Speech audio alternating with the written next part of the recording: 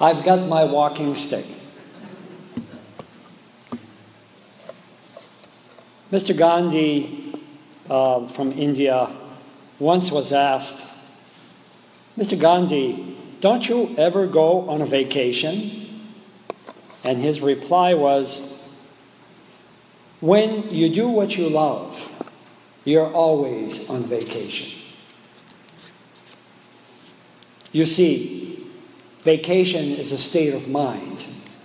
There are some people who go physically on a vacation, but they're not on vacation. They're doing this, they're doing that, and they're busy trying to figure out what's going to happen when they get back, and all that thing. In other words, they're addicted to stress. And there is such a thing as addiction to stress. So I have a brother-in-law who, his idea of vacation is you plan what you're going to do every day, and from the get-go, from start, we'll have a hearty breakfast, then we'll go bicycling for about 30 miles, and then we'll do kayaking, and then I get tired just listening to him.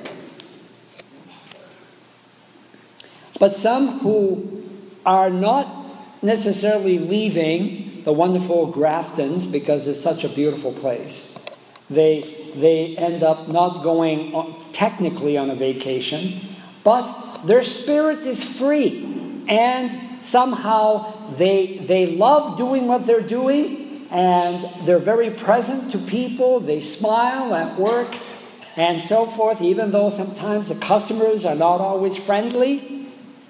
They're on vacation because they love doing what they do. I would add, however, to Mr. Gandhi, when you love God, you learn to always be at rest. Even in activity, you are at rest. That's the key. But it takes faith. Jesus sends his disciples on a mission, and he sends them 2 by 2 to proclaim the kingdom of God is now here. And I think married couples are in a privileged position of being sent by 2 by 2. And yes, you are being sent. And you are to proclaim the kingdom of God is now here between or among the two of you. You are witnessing to God's love and the sacramental grace that you have received. But do we perceive it? That is the key.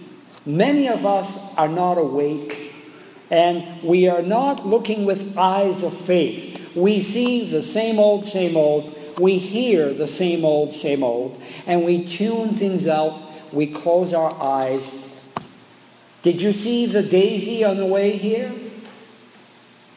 Did you see the flowers? Did you see the wonderful, luscious trees?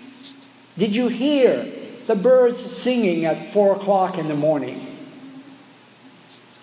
That takes faith and really alive to God. To see God active in our everyday life. For example, my wrenched knee. Over 3 weeks ago, it happened as I was doing a committal at a cemetery across from St. Mary's in North Grafton. The treatment has been slow, and it's a process including getting prior approval from your insurance for an MRI.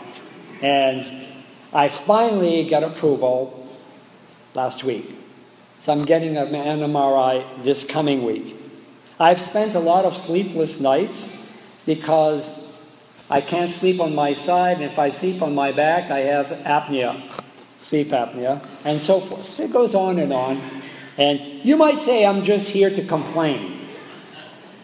But in truth, the faith I've been given allows me to see the hand of God in all of this. After all, it started while I was on duty, doing my priestly duty. But as I've been praying on this, I could focus on winning people's sympathies, like now. Instead, I am learning to accept it as a gift from God. God is active through my pain and my suffering. So, Father Leo, can you learn to thank God for your sore knee that's giving you a lot of trouble? I couldn't answer yes right away, but now my answer is yes, Lord.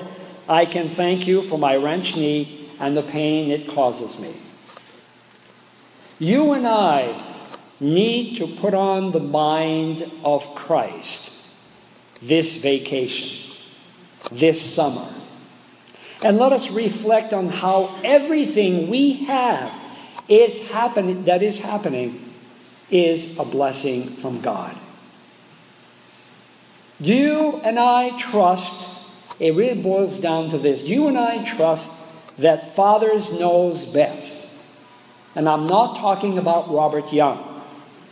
I'm talking about God our Father. There was a series on TV in the 50s, Father Knows Best. Those of you who are old enough to remember.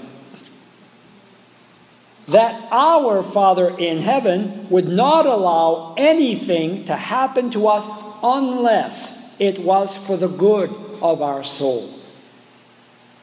I share with you a story from writer Jack Kornfield, who tells us the story about an injunction he was given when he went to a Buddhist monastery. And he says, injunction to bow to everyone. It started with, start with those older than you. Bow to them when you see them. Then bow to the common rice farmer who never meditates and who cusses and who prays not. Then also bow to the 21-year-old here in the monastery who is full of vim and vigor and who thinks he knows it all. What happened with him as he learned to bow, even though he wasn't thrilled about bowing to somebody who seemed to be rather ornery or cantankerous, or someone who was full of himself and so forth. But he learned to see something good in everyone. He was able to see the face of God in everyone. Even the rice worker who was grimy and dirty all the time, most of the time, in the wrinkles of the rice worker, he saw the face of God. In the young person, he was able to see the vitality that God was manifesting through this young person. Can you and I see the face of God in each other? Or are we taking each other for granted? That we don't see the face of God in each other anymore. That is, only if we have faith can we see the face of God. So I invite you this summer to be open to the surprises of God and how He chooses to reveal His face to you. And how He reveals by speaking to you in the unlikeliest of voices. Only if you have faith will you see or hear. May you be open to many surprises this summer. Amen.